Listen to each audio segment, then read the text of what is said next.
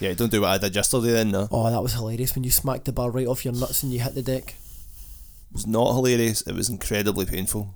I I laughed. felt sick for quite a while afterwards. Brian laughed. 2 out of 3's got to be right. I certainly got 2 of them anyway. Aye.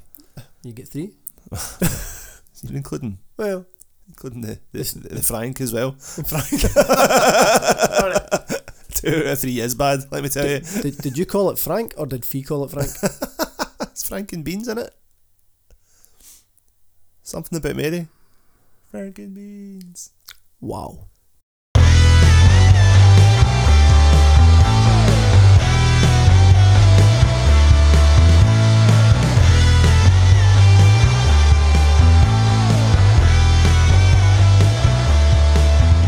Welcome to Gains and Pains with Scott McLaughlin and Colin McGibbon in association with Just Train and a ton of coffee, where we get together each week to talk health, fitness and some absolute nonsense.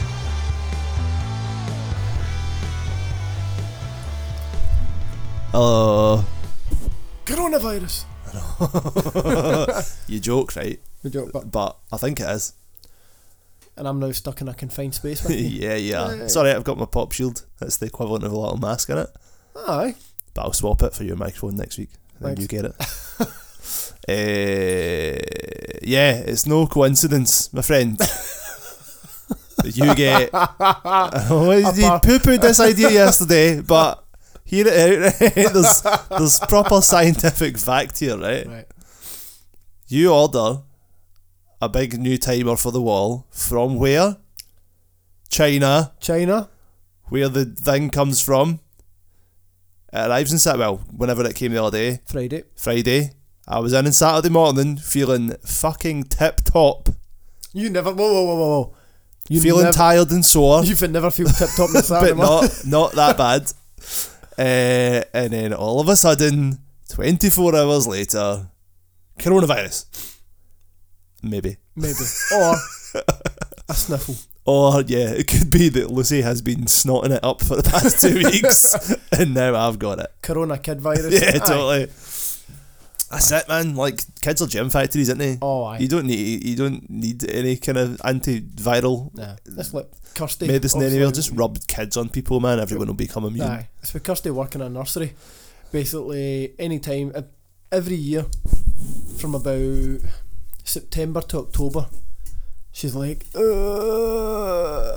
just like dead sniffly and run down, because it's a new batch of kids have come into the nursery, bringing in all their new wee bugs and stuff. And then the rest of the year, she's like immune to Ebola and everything else. It's like, if she can get through September, because they'll start in August. Aye. And they get to reach the first couple of weeks, and then within the first 2 weeks they touch everything. Yeah. They stick every object in the nursery in their mouth. They cough on every single person, and then they go home and they spread it and they share it. Aye. And that lasts for about 2 weeks, and then by the 1st of September, usually Kirsty's get like a running nose and stuff and Yep. headaches, and by the end of September she's now immune to anything. It's like she turns into this like a superhuman experiment where it's like no virus can hurt me now. It's a walking petri dish of germs. Aye. It's funny, I was reading up like Fee. Where were we going? Saturday? Can't remember. Was it Saturday? Outlet. We were going somewhere. Aye, it might have been on the way there, right? So Fee was asking about the whole thing. So, what's it all about anyway? Because Fee never reads the news or watches the news or anything, right? So I was like, straight on Google, done a wee Google search, what the fuck's it all about kind of thing. It's just the cold, isn't it?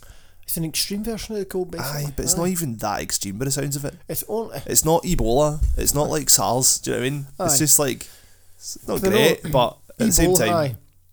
Ebola was brutal, and the reason it never spread as much is because it wiped out from the moment you got it to the point of death with a pretty rapid turnover. aye, it was like, and so I read the stats the other day. It's something like the high 90% of people who got it died, Aye, whereas this is like 2% or something like that. aye. There's less people have died, or more people died for the flu last year. Yeah, well, that was it exactly. Yeah, And it's with the Ebola. It's I remember reading a study about a week ago on it saying that when you contract Ebola, it basically kills you that quickly. You've not got a chance to actually spread it to anybody else. Right, So aye. it basically Ebola.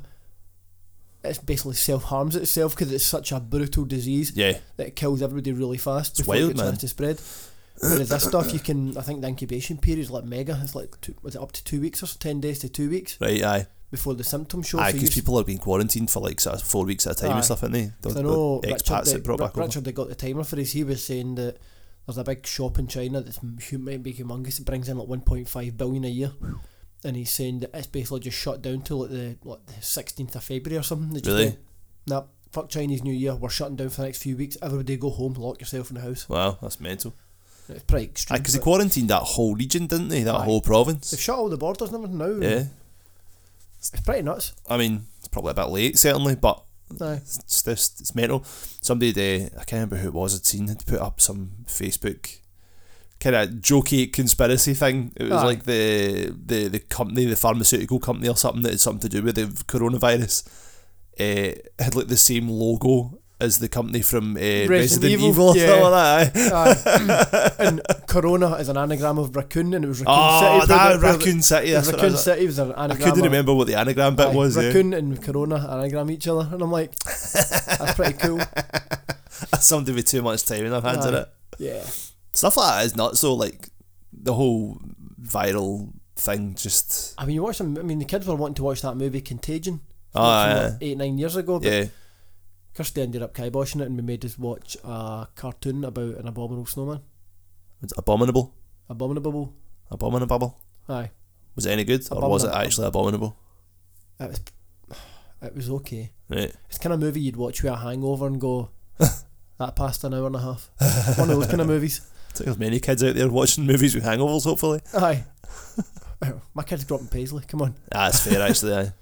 I mean, Abby, Logan, in fact, Brody's coming up for 6 this month. Logan 10 next month, and Abby's 12 in August. Yeah. It's only a matter of time before they start hitting the buckfast. Yeah, they'll be starting Smack soon, surely. Aye. Abby's getting to high school, so no doubt she'll get offered a bag of smack within the Aye, first week. absolutely, aye. Won't surprise me one little bit. But she... Ah, doesn't matter. That's a conversation for off air. I was about to ask what school your kid was about to go to. Aye. You know, So aye. maybe not broadcast that. Yeah. Now they know your kid's name and what school she's going to go to. Right, anyway, moving on. Aye. I'm ill. Well, right, okay, right. Brief side topic before we start talking about what we want to talk about. Training when you're ill. Oh, Just, there's a motto. right. If it's in your head, lift some lead. If it's in the chest, get some rest. Did you just make that up? No, I've said that for years. If you've got a wee head cold, come in. What? That's really good. It's super naff, but it's pretty but good. aye. Well played, mate. That was good. It's like if it's in your chest, nah, you're fucked. Aye. Rest up. Don't come near the gym. Right, okay. If you get a wee pissy head cold, wee bit Aye. of coronavirus, just Sweat it out. sweat it out, come in, do a light workout. I say sweat it out. He says training in a fucking icebox. Aye. Then you can come in, so long as you're not like snot pouring out your face and Aye. stuff. Like if you think it's just a wee head, no, you can feel a bit run down. Mm-hmm. If you are going to work out, come in and don't just go in and do. If you've got a planned session at weights, like for example, this week my program's at 90%. Aye. If I had a head cold, I'd probably drop it to about 60%. I'd still train, but I'd lower the intensity down. I'd get a light sweat on just to get the endorphin rush, feel good. Aye. And if you come in and hammer it when you're a bit run down, you're just gonna. Be more rundown. Aye, it's almost like your brakes are worn out in the car, your tread's a wee bit burnt out. You wouldn't then drive at 100 mile an hour up to a junction and slam the brakes on. You would take it a bit easier. You can still drive the car, but you just need to take it a bit easier. So can I phone it in my session after listening? Now, because Brian comes in to touch up. Yeah, see, you can't let down your. Can I lift the same weights as Brian today then?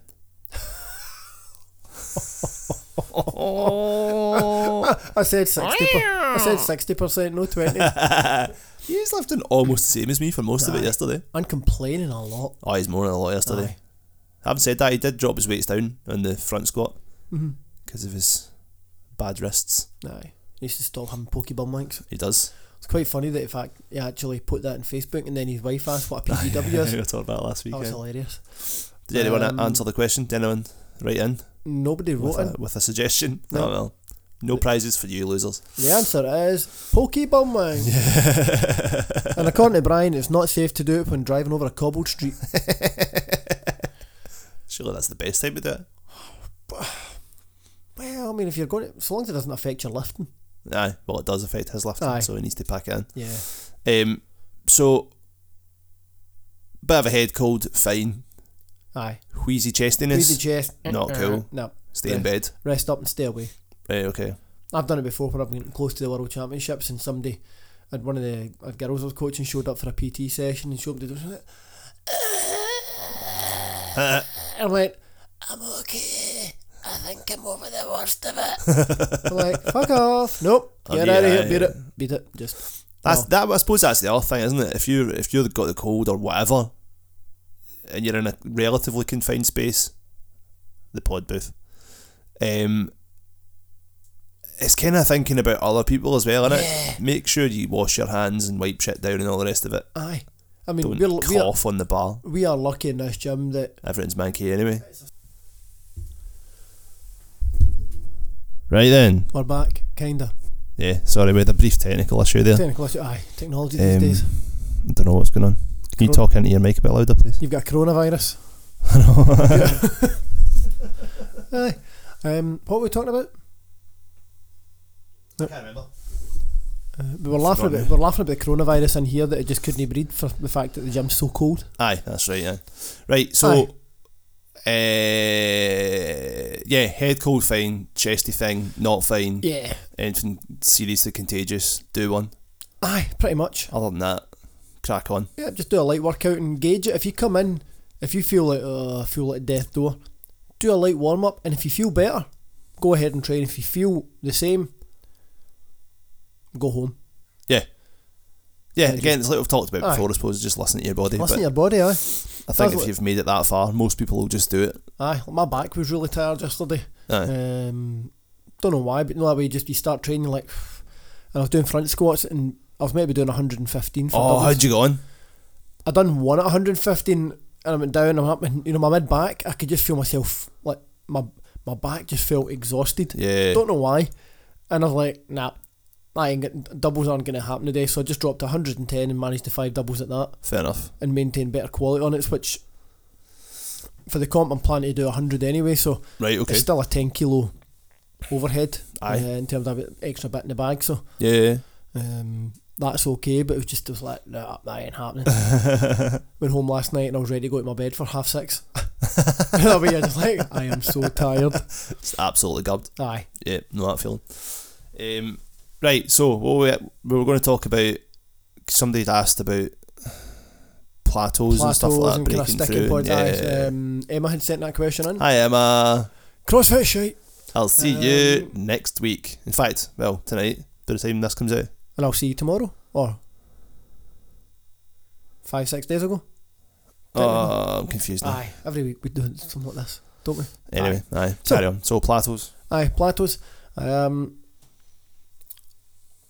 Everybody seems to think that their training is just going to improve in a linear fashion. And I hate to break it to the world, but it doesn't. There's no way you can keep adding on an extra kilo onto your bar every week and thinking, oh, right, I'm lifting 1 kilo today, by the end of the year I'll be lifting 365. No. That'd be good. It would be nice, it would be lovely, but no.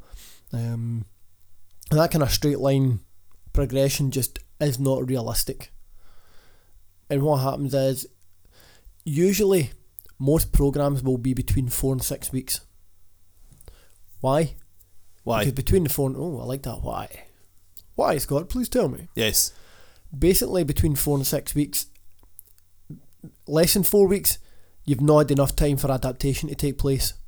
Because you've had to start off a little bit lighter just to train the right movement patterns and stuff. By the time you get to week 4, you should be ramping up the weight and intensity, and then you should be not maxing out, but hitting the kind of peak of that program phase or that cycle by between week 4 and 6. Right, okay. Usually anything after week 6, you're at the point of diminishing returns. You're not really getting that much benefit out of it. Think of it like almost like a bank account, that you're getting, say, 20% interest, and then after 6 weeks it drops down to 1% interest. You're not really going to get much back on it. Right. If you are still progressing after 6 weeks, your programming was shite and your numbers were off. Right, okay. in a basic nutshell. So what about the 5-3-1 type thing then? Because that's the whole idea behind Wendell doing that, was that you could last as long as you need it to. You can program out a whole year's worth of training doing that sort of stuff. I mean, you can keep the big exercises the same, but you'll then have to vary the assistance exercises. Yeah. I know there's different types of 5-3-1, different structures, and you'll find that some of them work really well, some of them don't, but generically speaking, 6 weeks and then you need to change something. Right. Yeah, I think his, from what I remember from doing it, the sort of beyond 5-3-1 thing, you could basically plan out a whole year. Yeah. But it was in lots of little blocks, obviously, but you were still doing the kind of main lifts all the time, but you were ramping up. Well, the whole idea behind it is you do 5, 3, 1, no way, and then you just keep doing it kind of thing. I know, amazing, isn't it? So how did they come up with the name 5-3-1? But again, the whole vibe of that is start low, start sensibly, don't be a dick and go, oh well, I benched 120 3.5 years ago, so that's my 1 rep max. Start much lower than that. Aye. And then you've got that headroom for progression all the time. Obviously don't just start with the empty bar and do like 500 reps at the end of every set, but which I'm sure people do. It's just common sense, isn't it? Scott's now bagging his head off the wall. Aye. It's common sense. I mean, I've even said to Kirsty, keep a note of what you're lifting. Yeah. Just so that you know, right, 5 weeks down the line, if you're still lifting the same weight, you need to change it. Aye. It's amazing the number of people that get to the end of a year and go, I'm still doing the same thing, and you're like, what? No, come on. Keeping notes and stuff, it's vital, man. Do you know what I mean? I say this to my students all the time. Keep a practice diary, because psychologically it's massive. If you can look at something a week down the line, a month down the line, 6 months, a year down the line, you can see on paper, I am this much better than I was before. Aye. Hopefully. Even in my training diary, I'll put like wee notes just so that it triggers my memory in terms of what I've done. Just something short, like I'll put next to each set, like it could be a smiley face or a straight line for the mouth or a wee sad face. And what that, I'll just jog my memory going, right, I've done my set of 5, but it was grim. Or set of 5 felt really good. And it could be, sometimes I'll do a smiley face next to 3 dashes or 3 lines, and then a wee sad face next to 2. So the first 3 reps felt amazing, last 2 I had to grind them out and really struggled. Okay. And it's that way that, because if you tell somebody, like, I'll send Tony War in peace for my feedback. I'll be like, right, snatches felt good, getting the confidence better there, getting under the bar better, I was catching it just above parallel in the overhead squat position, then sinking down just to train that position, getting experience. Spent a wee bit longer with the bar overhead just to kind of get used to that weight to build the confidence up. Yep. On my snatch pull, weight felt good, but I was making sure I was getting the bar contact and the hip crease, or the kind of above the but basically above your junk. Yeah. Yeah, don't do what I did yesterday then, no. Oh, that was hilarious when you smacked the bar right off your nuts and you hit the deck. It was not hilarious, it was incredibly painful. I laughed. I felt sick for quite a while afterwards. Brian laughed. 2 out of 3's got to be right. I certainly got 2 of them anyway. Aye. You get 3? You're including the Frank as well. Frank. 2 out of 3 is bad, let me tell you. Did you call it Frank or did Fee call it Frank? It's Frank and Beans in it. Something about Mary. Frank and Beans. Wow. That's a thing. It's not actually called Frank. It's not called N. I actually thought you had named your dick Frank. No, that's the Frank and Beans in it. I was like, Wee Dave. You just call it Wee Dave. Wee Dave. Come on, Dave. Let's go. But Wee Dave is Wee Dave. Surely Wee Dave's Wee Dave would be Tiny Dave. No, you never know. But that was hilarious when you smacked yourself in the nuts. It wasn't. But I saw the feedback of like, no, I felt really good in terms of position, feeling like tall and powerful with it.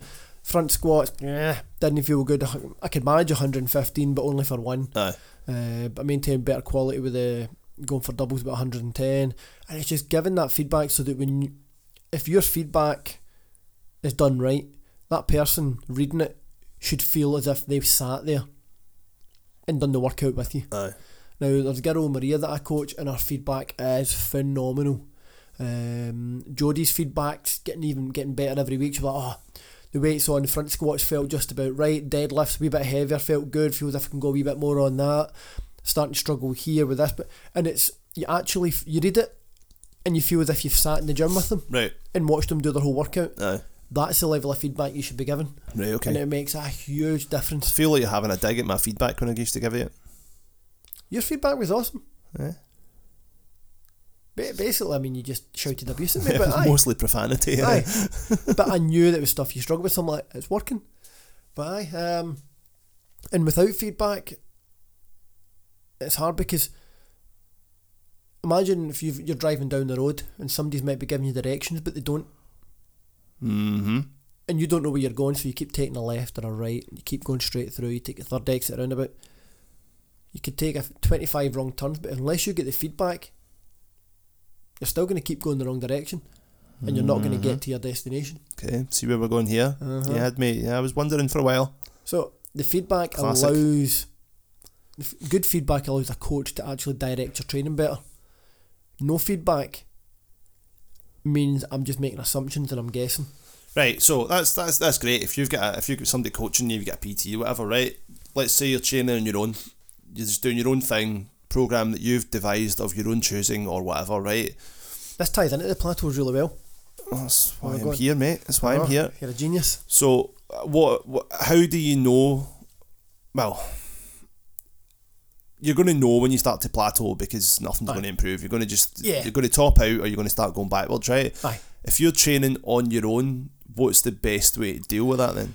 You've got essentially 2 levels of feedback.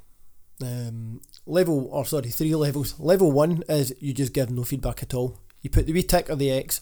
Yeah, you went to the gym that day in your training diary. You've done it. Yep. But that means nothing. It's the majority of people. Let's be honest. That's the January brigade of I went to the gym. Yeah. What did you do? Level 2 is you kind of tick off that. Okay, I managed 3 sets of 5, and then I had to do 2 sets of 3 and a 2, for example, right? Mm-hmm. So that gives you a bit more detail. Yep. But all that tells you is you couldn't complete sets of 5. Yeah. Where the really good feedback comes in is you would go, right, on, let's say, pick a lift. Bench press, right. Everybody loves bench press. Yeah. And if you don't, get a grip. With bench press, you're trying to hit, say, 5 sets of 5 at 100k. Yep. But you only manage 3 sets, then you drop to a 3 and a 2. So if you don't give me any feedback at all, I've got no idea if you're completing the set or not. So next week I give you 102.5 to lift, and you're thinking, well, I couldn't finish it last week, but you've not told me, so I can't help you. Level 1 feedback, you can write down, well, I only managed 3 sets at 5, a 3 and a 2, and you go, right, okay, but that still only tells you that that you can't complete the 5. Where the kind of third level of feedback comes in is where you go, right, on the first 3 sets felt really good, but I started to struggle on the fourth and fifth rep of each set. So you're like, right, you're already fatiguing after the first set. Not good. When it gets to set 3, you're struggling you're tired on you can control it well in the down phase, but you're hitting a sticking point halfway up. Right, okay. When you hit that set and hit set 4 and you're only managing the 3, you're starting to struggle to control the weight in the down phase. Right, so now we know that you're struggling to control it. Oh, my elbows are flaring out. Right, okay. Yeah. My lats aren't staying engaged. The bar started when I really fatigued in set 5, the bar was passing over my face. Right, okay, your triceps are starting to fatigue now. Now you know what's given out. Because bench press, there's a load of muscles getting used. Yeah. Chest, back, shoulders, arms. So which wee guy is it that's not pulling his weight? Yeah. So you then pick those. It's my triceps, right? Okay. So now you can go away and target your triceps. Right. Okay. Carry on. And Emma was talking about that to do with like chin-ups and stuff, about looking at lat engagement. So yep. I showed her some stuff to do, even just with kettlebells, like bottom up press, about keeping that lat engagement. And when she was doing a competition all the week there, she was saying, I felt better at this, and I managed that better now, and this is coming on nicely. And it's just by targeting that weakest link. Yeah. If you always ignore the weak link, you'll only ever be as strong as that weak link. Yeah. But if you can bring that base level up, you're going to break through the plateau. Right, okay. So, again, if you're training on your own, it's about being really mindful of what you're doing then, I suppose. Film your training. Film it, yep. Not the whole session necessarily, but if you if you know you're good for a couple of sets, like in that instance here, if you know you're kind of good for like the first set of your bench, it's not a problem. Aye. Second one, video maybe when you struggle, yeah. Yeah, video when you know it's going to start to break down and you can see where it's going to start to break down. Because I've done that in the past with deadlifts and squats and stuff, just to check form and all the rest of it. When you know you're going to start to tire, then film it and you'll see where it starts to, where that weak link is. Is it your lower back that's starting to round?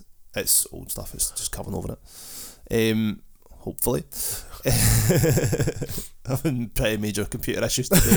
It's great. I need a new laptop. So it's just, you can look back, you can take that third person perspective, you can be the coach in that instance, and it's very difficult to be overly aware of it all when you're doing it. Yeah. Certainly, well, maybe not for you because you're a weirdo and stuff like that, and you can be like super hyper aware of your own movements and stuff. Joe Public. I can tell if my one leg's short is sitting slightly short, another if I hip flex tight. Massive freak, right? Every normal person out there can't do that. So if you film it for a couple of sets, then you can look back, take that third person detached perspective, and be the eagle-eyed prick that you are. And you've got that app, Bar Sense. That was good actually. It's good. It's interesting seeing it, to see the speed in the bar path as well. Where's the bar going? Is it travelling the right way? And that's another useful tool. Certainly the bar path aspect of it for me was really useful. The speed's not a big issue for me, certainly, because I'm not that into it in that depth. But just seeing where the bar was going, is it going down and up in the same sort of plane, or is it shifting, or is it wobbling about all over the shop? Because when you're benching, you kind of want to push up and back slightly, don't you? But not overly so. I'm so proud of you. Hey man, I'm telling you, I'm picking shit up these days. You've really impressed me the last couple of weeks. I'm going to sack teaching and become a PT, is that alright? You'd be better than most out there. I couldn't afford the training, man. So that app's really good for that, because you can see then, alright, when I'm pushing up, it's kind of almost going forward, or I'm pushing too far back the way, and that's all to do with how you're lining up on the bench as well. And even when you're looking at videos, what I used to do for my kettlebell videos when I first started off would be, I would watch the same 1 minute clip 10 times. And the first minute I'd look at my feet, second minute I'd look at my knees, then my hips, then like my hands, my elbows, my head, just what is each part of my body doing? Because if you try to look at the whole picture, you don't notice the smaller details. Yeah. And it could be that you can, wait a minute, I'm losing balance on my jerk here, I don't understand why. And then if you actually look at the feet, you're like, on my first step, my heels are coming up, so I'm losing that ground contact. I'm off balance when I go to bump the bells in the air. I'm off balance. That's why the trajectory's off. That's why I'm then when I struggle to catch them and I'm losing balance. So if you look at the whole picture, sometimes you miss the small details that actually matter. Yeah. I'm very aware that like when I squat, my feet are never quite parallel. And it's just occupational. It's just because my feet aren't quite parallel when I play drums or drive my car or anything. Very little we're going to be totally symmetrical in that sense. It's always going to be like my right foot's turned out slightly. No, it's usually my left foot, I think, turns out slightly more. Brian's got taxi foot. Yeah, totally. Brian's the right foot, your left hand. But again, it's noticing things like that. But then if you can adjust it, if you think it will help, adjust it. If you don't think it's going to matter or you can't do it, then it's working within your whole safety parameters. Like you can have your feet pointing straight, or you can rotate them out. And I'm trying to remember the angle. I think it's up to about. I'm trying to remember my angle here. I think it's about 13 degrees. Right.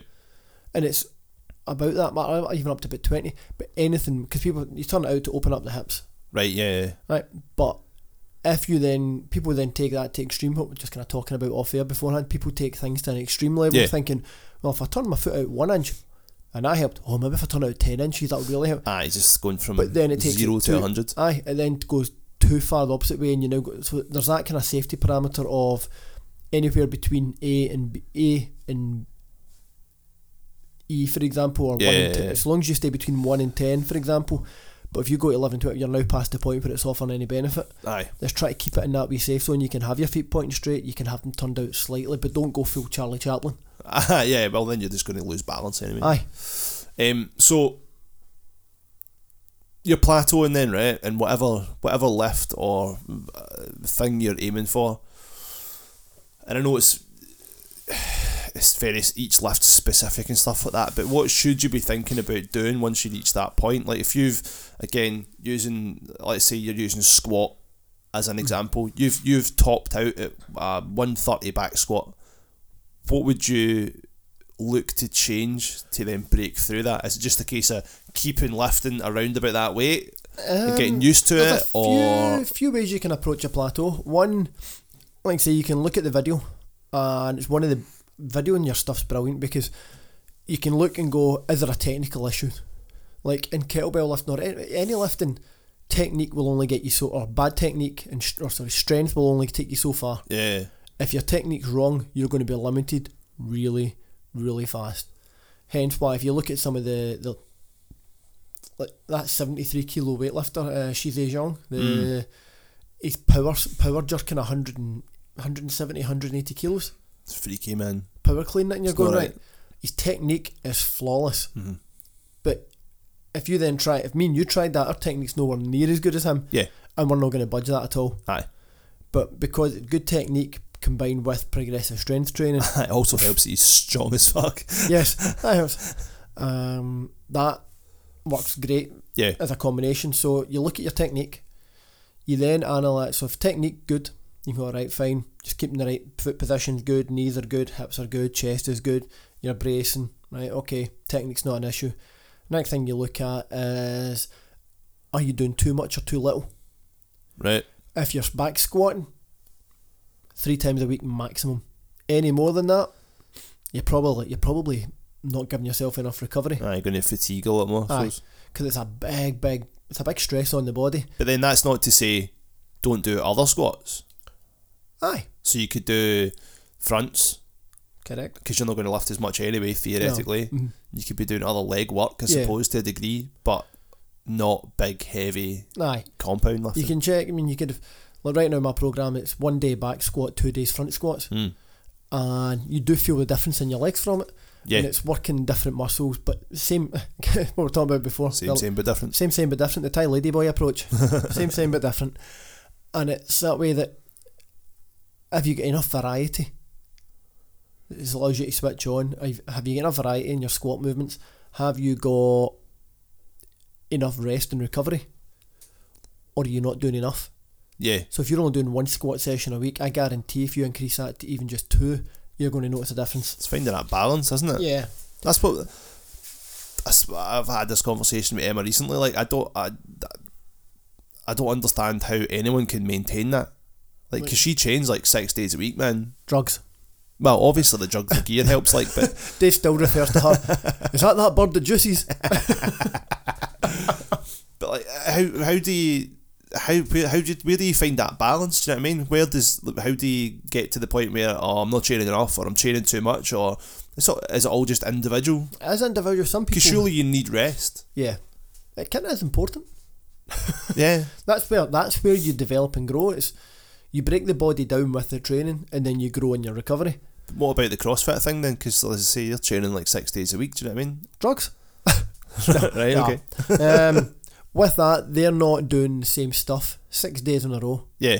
There is variety. So they'll do a gymnastic element, they'll do like some dumbbell work. So they've got that variety where it will either be endurance based, strength. So there is that mix. Yeah.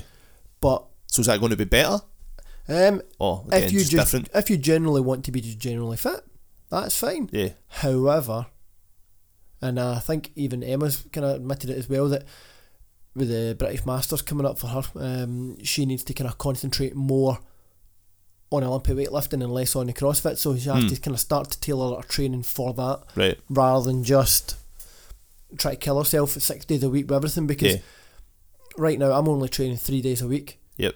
And at first I thought to myself, I've still got to fit wee bits in here and there. No. Aye. It just because I'm doing all this stuff. It's basically all my programme, because I've only got 7 weeks. It's targeting all the weakest links. Right. While drilling technique. Yeah. And there's days I wake up and I'm like that. my back is so tired from like yesterday doing those segment deadlifts again. Yeah, they look nasty. But with an extra 10k on. And I was like that, I was shaking like a shitting duck, and I'm like, oh! And afterwards, the PT client, and I was just trying to lift a 5 kilo plate off the floor, and I'm like, that felt a struggle. And you're all right, there's no way I'm going to come back in and try to do another workout less than 24 hours later when my back's fatigued. Lower back especially, musculature needs about 48 hours for recovery for optimal performance. So if you can tie in good rest periods for that, you can also, if you're going to train 2 days in a row, don't go heavy. You want to go maybe heavy, medium, or medium heavy, or light heavy, or heavy light, just so there's that contrast, and you can work one more as a technical session with that speed. Like on the same lifts or on different lifts? If it's on the same list. Aye, right. So you could go like or same Monday heavy squat, Tuesday heavy bench. Yeah. And that'll be alright. Aye.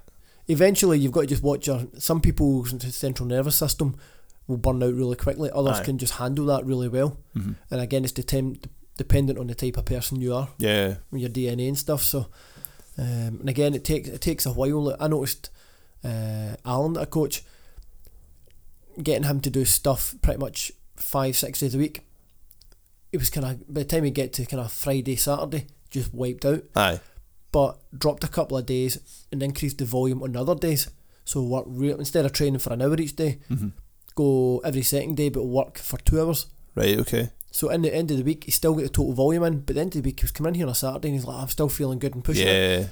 And that can make it, but it takes a while to suss out what that person suits. That way, like Joe Public out there who's training and probably listening to this is working 5 days a week probably as well. Do you know what I mean? So you need to factor that in as well. I mean, if you a cushy wee job like a primary teacher sitting in your backside all day, then all those easy kids, easy not giving kids, you a hard time at all. I mean, if that's just a wee cushy number, so yeah, it's not even real teaching, is it? It's not like secondary teaching where you need to actually deal with proper teaching. It's just wee kids that want to talk about Barbie dolls and about playing Minecraft and stuff like that. I mean, it's a cushy wee number. So if you're sitting about all day, technically, you're just chilling, you're just recovering. So that's why you can train 6 days a week. Plus drugs. She's going to kill us both. Aye. I forgot what I was going to say. I don't care anymore. You're just thinking, I'm seeing her next week, she's going to kill me. She's going to stab me with her flute. But so there's ways that you can vary your progression in terms of like, if that plateau, how you want to try and break through it, and even change your tempo up. Look at us when we hit that time under tension phase. Right, yeah. Slow it down, and straight away, remember when we done the deadlifts? Aye. Oh, right. Yeah, there's nothing enjoyable about that. No, the grip was lasting, but the lower back's like, what the fuck? Yeah, because you're lowering the weight, so the weight's doesn't become an issue anymore. It's just that time. So you could drop the weight down, do time under tension. Do it that way. Switch up your assistance work. Yep. Add in some pause work as well. So just do like kind of dead start, so you can set the bar up in the bottom position of the pins and start from that dead start, so you're not having that loading phase going down to then drive back up, so you're starting out at nothing. Aye, that's brutal as well. That's pretty nasty. You can add instability, like what we're doing with the shoulder press just now with the bands and the kettlebells. That was so funny yesterday. That's a leveler. Aye. Brian hates that. It's brilliant. We'll video that next week. Talking about people shaking like a shitting dog. Aye. Oh, it's brilliant. So simple though. Brian was shaking that much yesterday it would make somebody with Parkinson's win musical statues. Oh Jesus, that's probably beyond where it's sensible. It's such a simple thing though, but it makes all the difference. Aye. And it's all we stabilise our muscles, and it's when your body's trying to push a heavy weight in, say, a vertical path, if you're starting to fatigue and the wee guys are trying to balance that weight, if they're too busy trying to stabilise it, they're too busy using my energy for that rather than actually being able to concentrate and driving the bar up. So just to clarify, like if we're talking about banded strict press, so we've just hung yesterday it was two 10 kilo 10 kilo kettlebell each side of the bar. So it's just hanging off the empty bar with an elastic band. Just a 40 kilo shoulder press. Yeah, easy. Add in that stability or instability factor. As soon as you unrack that off the bar, they just start bouncing. Aye. And it's all over the place. So you find it the whole way. When Brian got wise and he was timing the press on the bounce, so as he lowered it, he would wait for the kettlebells to drop, and on the spring up, he would start driving through that sticking point. But that's the thing though, right? You don't... I don't think it's even planned. You kind of feel the timing of it. You find the timing, and your body goes, this works. Yeah, you do. You naturally just find that rhythm and do it. Because I found myself, like the first set I did that, and it almost felt a bit easy.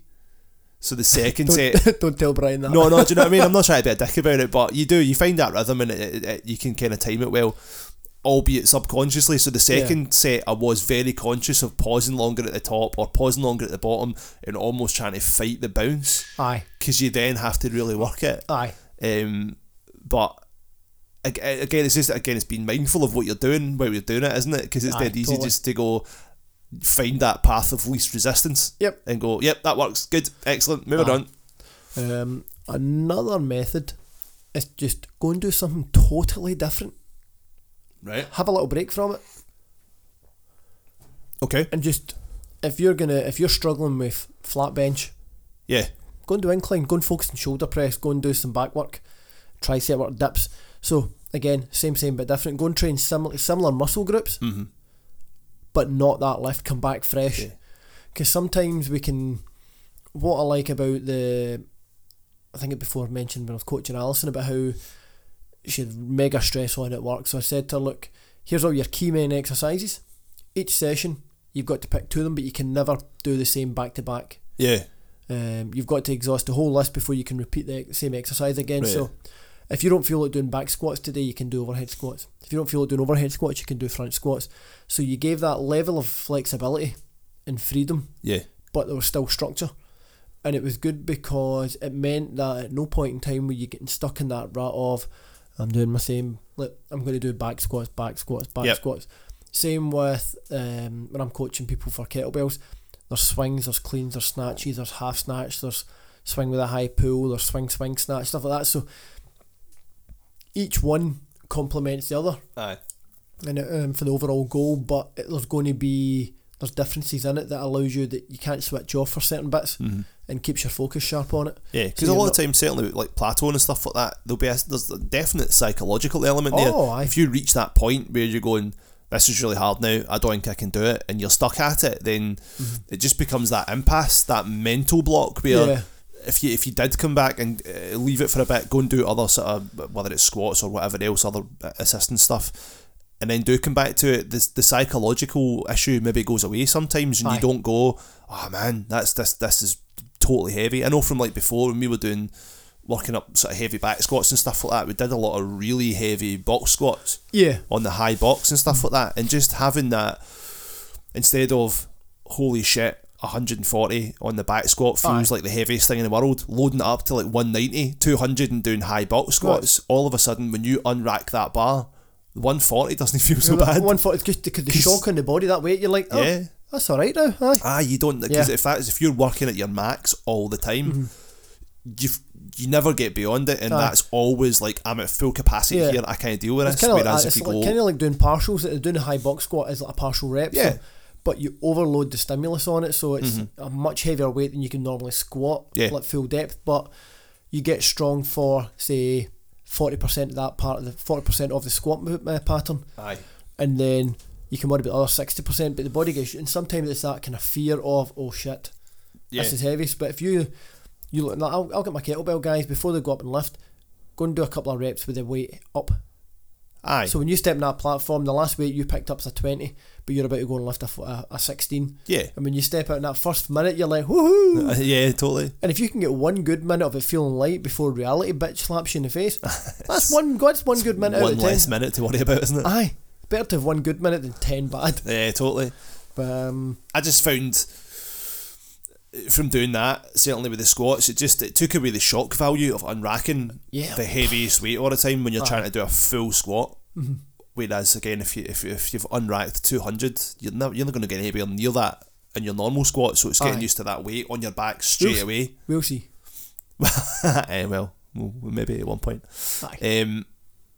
But I found that a massive help getting through that with the squats and stuff like that. And again, you could do that with bench, certainly. Just practice unracking heavier stuff. Get like people get a spotter just to help you kind of lower it down and lift it back like up. I've got Fee doing static hold. Just get used to the weight at the top and just get that lockout and hold it and get body used to it. I've noticed a big difference even doing that with the overhead holds, man. That's a disgusting way to spend time. It's like 85 kilos above my head for 20 seconds or whatever. It's like, I don't like this. But even in the sort of 2-3 weeks of doing it, I've noticed a massive difference in stability. Like the first session I did that, I was like you're fucking all over the place. I was like a wobble board. Aye. Whereas the other night it felt alright. The 85 felt fine. So it's just, again, it's getting that psychological part of it for me, I think, a lot of the time as well. That means it's 90 this week. That's fine. Piece of piss, mate. Bring it on. Yeah, I just find for me, like, psychologically, sometimes I need to kind of go, fuck, right, okay. And like Brian, the other day, when was it? 82.5 Saturday on the bench. Yep. As soon as you said 82.5, he was like, no, because initially when we put the numbers up, it was going to be like 75 or something like that, or 77.5, and then we realised it should have been more. So you were like 82.5, and he just straight away he's like, no, can't do it, not going to do it. And he did like 3 reps or something like that, and then shat it. But then in the nicest possible way. But then we took it down to 80, like 2.5 kilos lighter, and he fucking smashed out all the sets, no bother at all. And another method for plateau is, if you take your 1 rep max, if you're really struggling to get past, like when we were doing bench, we spent a lot of time just working at that 80 to 90% bracket. Where we know that even on a good day, 85-90% will smash out easy. Yeah. I hate that word, smash out. I know, it's just easy to go for one of them. Smashed, man. We know we can bang out the reps, no bother at all. On a bad day, we can still get through it. But you're working at a weight that's both challenging and doable. So you're allowing yourself, that allows you to work at a weight that's going to force adaptation and progression. Yeah. Without total fatigue that's just going to gub you. And it just means that you can work safely without the risk of injury. You're stimulating the body for growth and development, but you're not beating yourself up having like so many failed reps. Yeah. Like the thing I've really enjoyed about my snatch, and it's my snatch. You had a snatch. Aye. And what I've loved about my training my snatch is it started off really, really light. Yeah. But not once in my training block so far have I actually failed a lift. Yeah. Yeah. Again, psychologically, that's an important thing in it. If you get used to failure, then you're going to get better at it. Do you know what I mean? If you are hitting all your lifts all the time, you're going to just get into that mindset of, I can do this. This is mine. Because say 50% of your lifts you miss the bar when you try to do it like a snatch and you drop it. That's 50%. So right now, all your half of your behaviour is catching it. Yep. The other half's dropping it. Yeah. Whereas every single rep I've done so far, I've nailed it. Yeah, some of them might be like more a power snatch, and some of them might not have been pretty, but I've not dropped it once yet. And it's that. Like, even yesterday, when I went out and done 61. Now, previously, I remember when I used to kind of like power snatch 60, but really badly, and I didn't have the balls to drop under it. Yeah. Yesterday, I was looking at my program and I thought, well, I can go at 57 or I can push 61 based on a kind of new 1 rep max percentage, just based on the last few weeks, a progression. I'm going, I'll try the 61, see how it feels. I caught it a wee bit higher than what I wanted. Then I caught it a little bit lower, and gradually, by the last set, I was catching it roughly at a parallel squat position, sinking down a wee bit and coming up and going, no, I can do this. And the fact that it was 3 doubles at 61, I'm going, that's pretty good for the confidence, because knowing that before this plan started, the plan was to hopefully achieve 60 kilos in the competition. Right. And I've just done 3 doubles at 61. I'm going, yeah, right. And just for the confidence, I know that, and it was knowing that you can do that lift 4 reps at a new PB. I'm going, I'll take that. Yeah, totally, man. And I'm trying to remember who it was. There was is it Tatiana, one of the Russian or Kazakhstani Olympic weightlifters.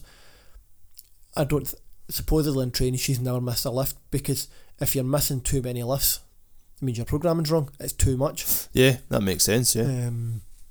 It was quite interesting, that methodology of just to start really small but drill it to the point that you just do not miss. Yeah, that's going back to what we were saying earlier on though. It's like if you've got your programming right and you're sensible about that, then you shouldn't be plateauing all the time anyway. No. You should get close to it. Yeah.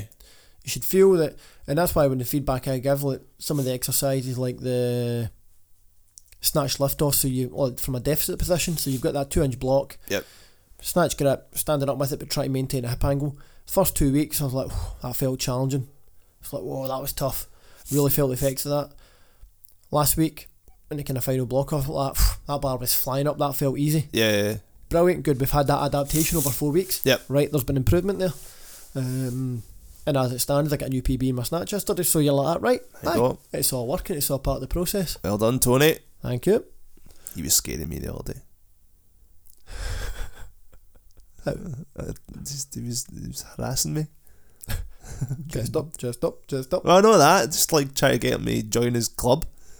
But you've got so much potential, mate, for it to be amazing. No, it wouldn't. It's terrifying.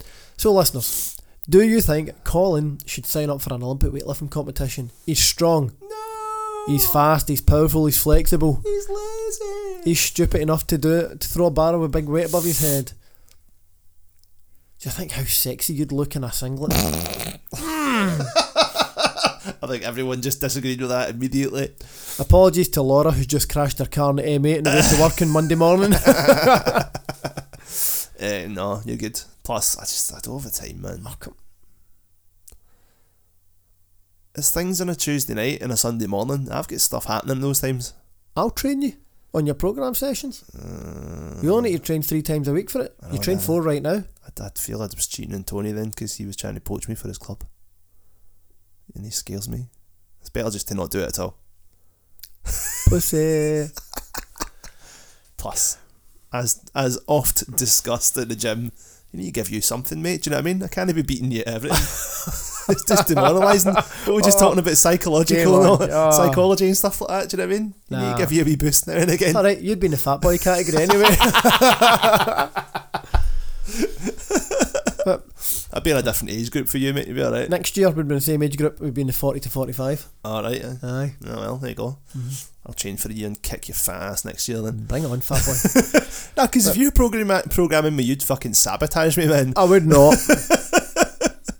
That's shocking to think I would do it to you. It's like progressive overload. Fuck that. Snatch 120 all day Should long. I not be increasing by 2 kilos? Go by 20. Nah, you'd be fine. Nah, you're not getting my fat ass in a onesie, mate. No But danger. Another thing for we're talking about recovery for progression is, are you hydrating well? Are you eating well enough? No. Are you sleeping well enough? No. And that's, I think it was Emma had mentioned that her coach had said to her, like, Emma, imagine if you actually got more than like 3 hours sleep a night. How phenomenal you could be at your training, like, if you actually come in feeling fresh. Yeah. And it's amazing when you get a couple of good nights sleep and stuff and you're like, yeah. Aye. You want to attack your training, you feel good for it, and that is a massive part as well. If you're coming in exhausted and wiped out, you're not going to have the energy for it. Yeah, totally. Well, that's it. I mean, I'm generally alright with the sleep, to be fair. Aye. I get, I don't know, 7.5-ish hours usually. I need to drink more water. I know that. Aye. Because I'm very aware that I drink. I drink like a 500ml bottle of water on the way to school, and I'll have another one at lunchtime, and I'll drink a couple of coffees during the day. Then I'll have like more water later on at night, but I should probably be drinking more. But I could probably clean my diet up a bit at one point as well, but that's for later. That's for the summer months, isn't it? That's after Easter. That's when that happens. Dad bod in winter. Yeah, totally, man. Beach bod in summer. Fucking right. Once Easter holidays are out the way, I'll start getting my lazy ass on the once you look the like an assault Easter bike. egg. I know. But so you can just do that, and just by changing your recovery can make a big difference as well. Yeah. Sometimes you're just maybe not eating enough. To the point that you're not getting enough fuel back in the body, so you might come in and at the start of your session, if you feel that the first half of your session feels phenomenal, but the second half you're wiped out, that you're sitting there, you've got no energy, you're glyced out, no glycogen stores in the muscle, and you're just going like that, I need to sleep, I'm wiped out. then the chances are you've not enough energy in the tank, Yeah. and that can play a massive role as well. And just by changing your diet and getting the right amount of fuel in.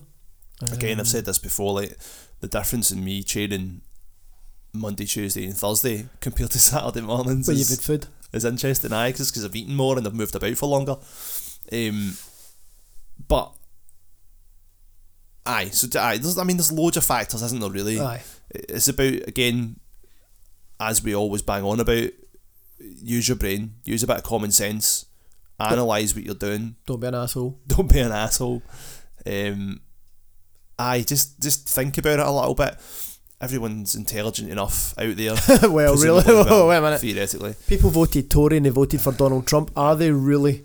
I mean, our fine listeners, not Joe Public at large. Joe Public at large is a fucking arsehole, let's be honest. But people who listen to us, all highly intelligent, intellectual, attractive people that they are, just take a step back if you reach those plateaus and just think, Have we got new listeners? just talking about Kathleen. Yeah.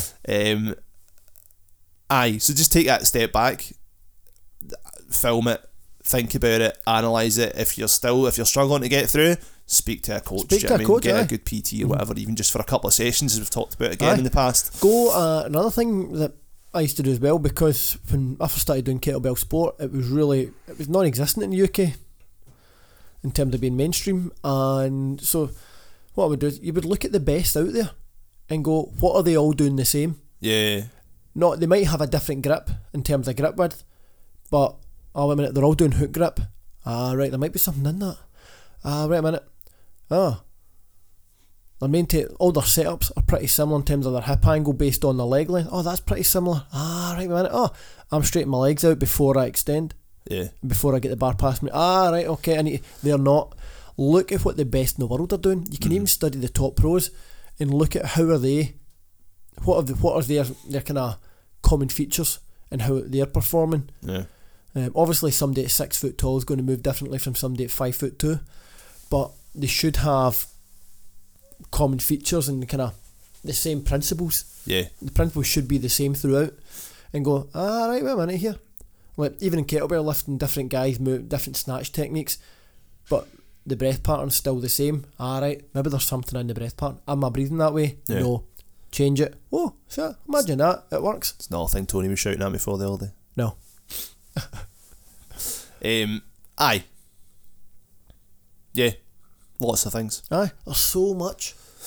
And even what we're talking about the BarPath app, BarSense, that you might start off benching 100. Here comes that Brian. I was going to say we should wrap this up before he gets in. Yeah. Time is it? 10 o'clock. He'll be sneaking in soon. Or Mike just left. That basically, you can, if you start doing 100 as your max, and you can still only do 100, you might think, I've not improved. But if you can just check your bar path speed, my bar path improved, so that's my technique's improved at the max weight. Brilliant. Yeah. Technical improvement at your max is phenomenal. Yeah. Oh, wait a minute, I'm now moving the bar faster. Alright, I've got more. I can now shift my max weight at a better speed.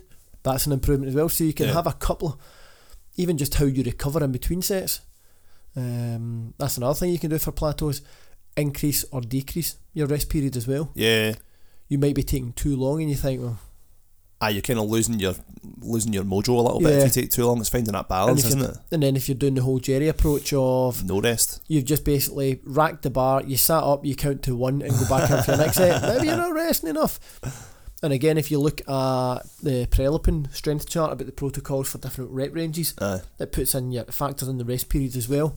Like when you're going for that powerlifting, some of the rest periods are up to 5 minutes. Yeah. Between reps. Yeah. So if you're doing that, you've also got the grease the groove, do a couple in the morning. Like bodyweight exercises are ideal for this, like push-ups. If you can only do 5 push-ups, do 1 in the morning, 1 at mid-morning, 1 at lunchtime, 1 mid-afternoon, 1 at tea time, 1 maybe at 8 o'clock, 1 just before you go to bed. You might have done 6 or 7 in a day. Yeah. And build up that volume, then start doing doubles. Yeah. So you just you can overload it that way. You're not just having to do it all in one go all the time. There's 1,000,001 ways that you can change and adapt your training without changing the exercise, but then you've got the other exercises you can mix in as well. Yeah. Try varying the exercise order as well.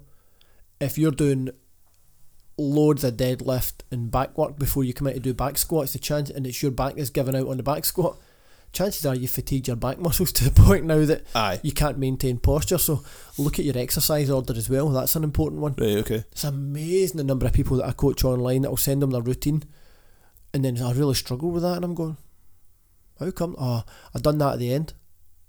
No, that was meant to be done first when you're fresh, because it's the most taxing on the body. And they're like, all right. Everything is put in an order for a specific reason. Aye. Like, one of the reasons core work is usually put in at the end, because you don't want to tire your core out before you then have to use your core to brace for a heavy back squat or deadlift. Any other exercise, aye. You imagine doing hundreds of core work and then try to shoulder press a heavy weight or deadlift or back squat. It's not going to happen. You don't weaken your main kind of the midsection before you go and try to shift a big weight. Yeah. So it's even just your exercise selection and order can make a huge impact. Mm-hmm. Cool. Well, there we go. Wise nuggets. Jammed a lot of shit in at the end there, man. You did Well there, played. Thank you. Rambled for an hour beforehand and just got all the information in the last 2 minutes. Kind of like my sex life. From what I heard, did the last 2 minutes. More like fumbling with a bra strap for about an hour and a half, and then 5 seconds of wonder. Wonder. Good one. Right, she wonders what happened. Right, let's wrap it before Brian shows up and gives us grief.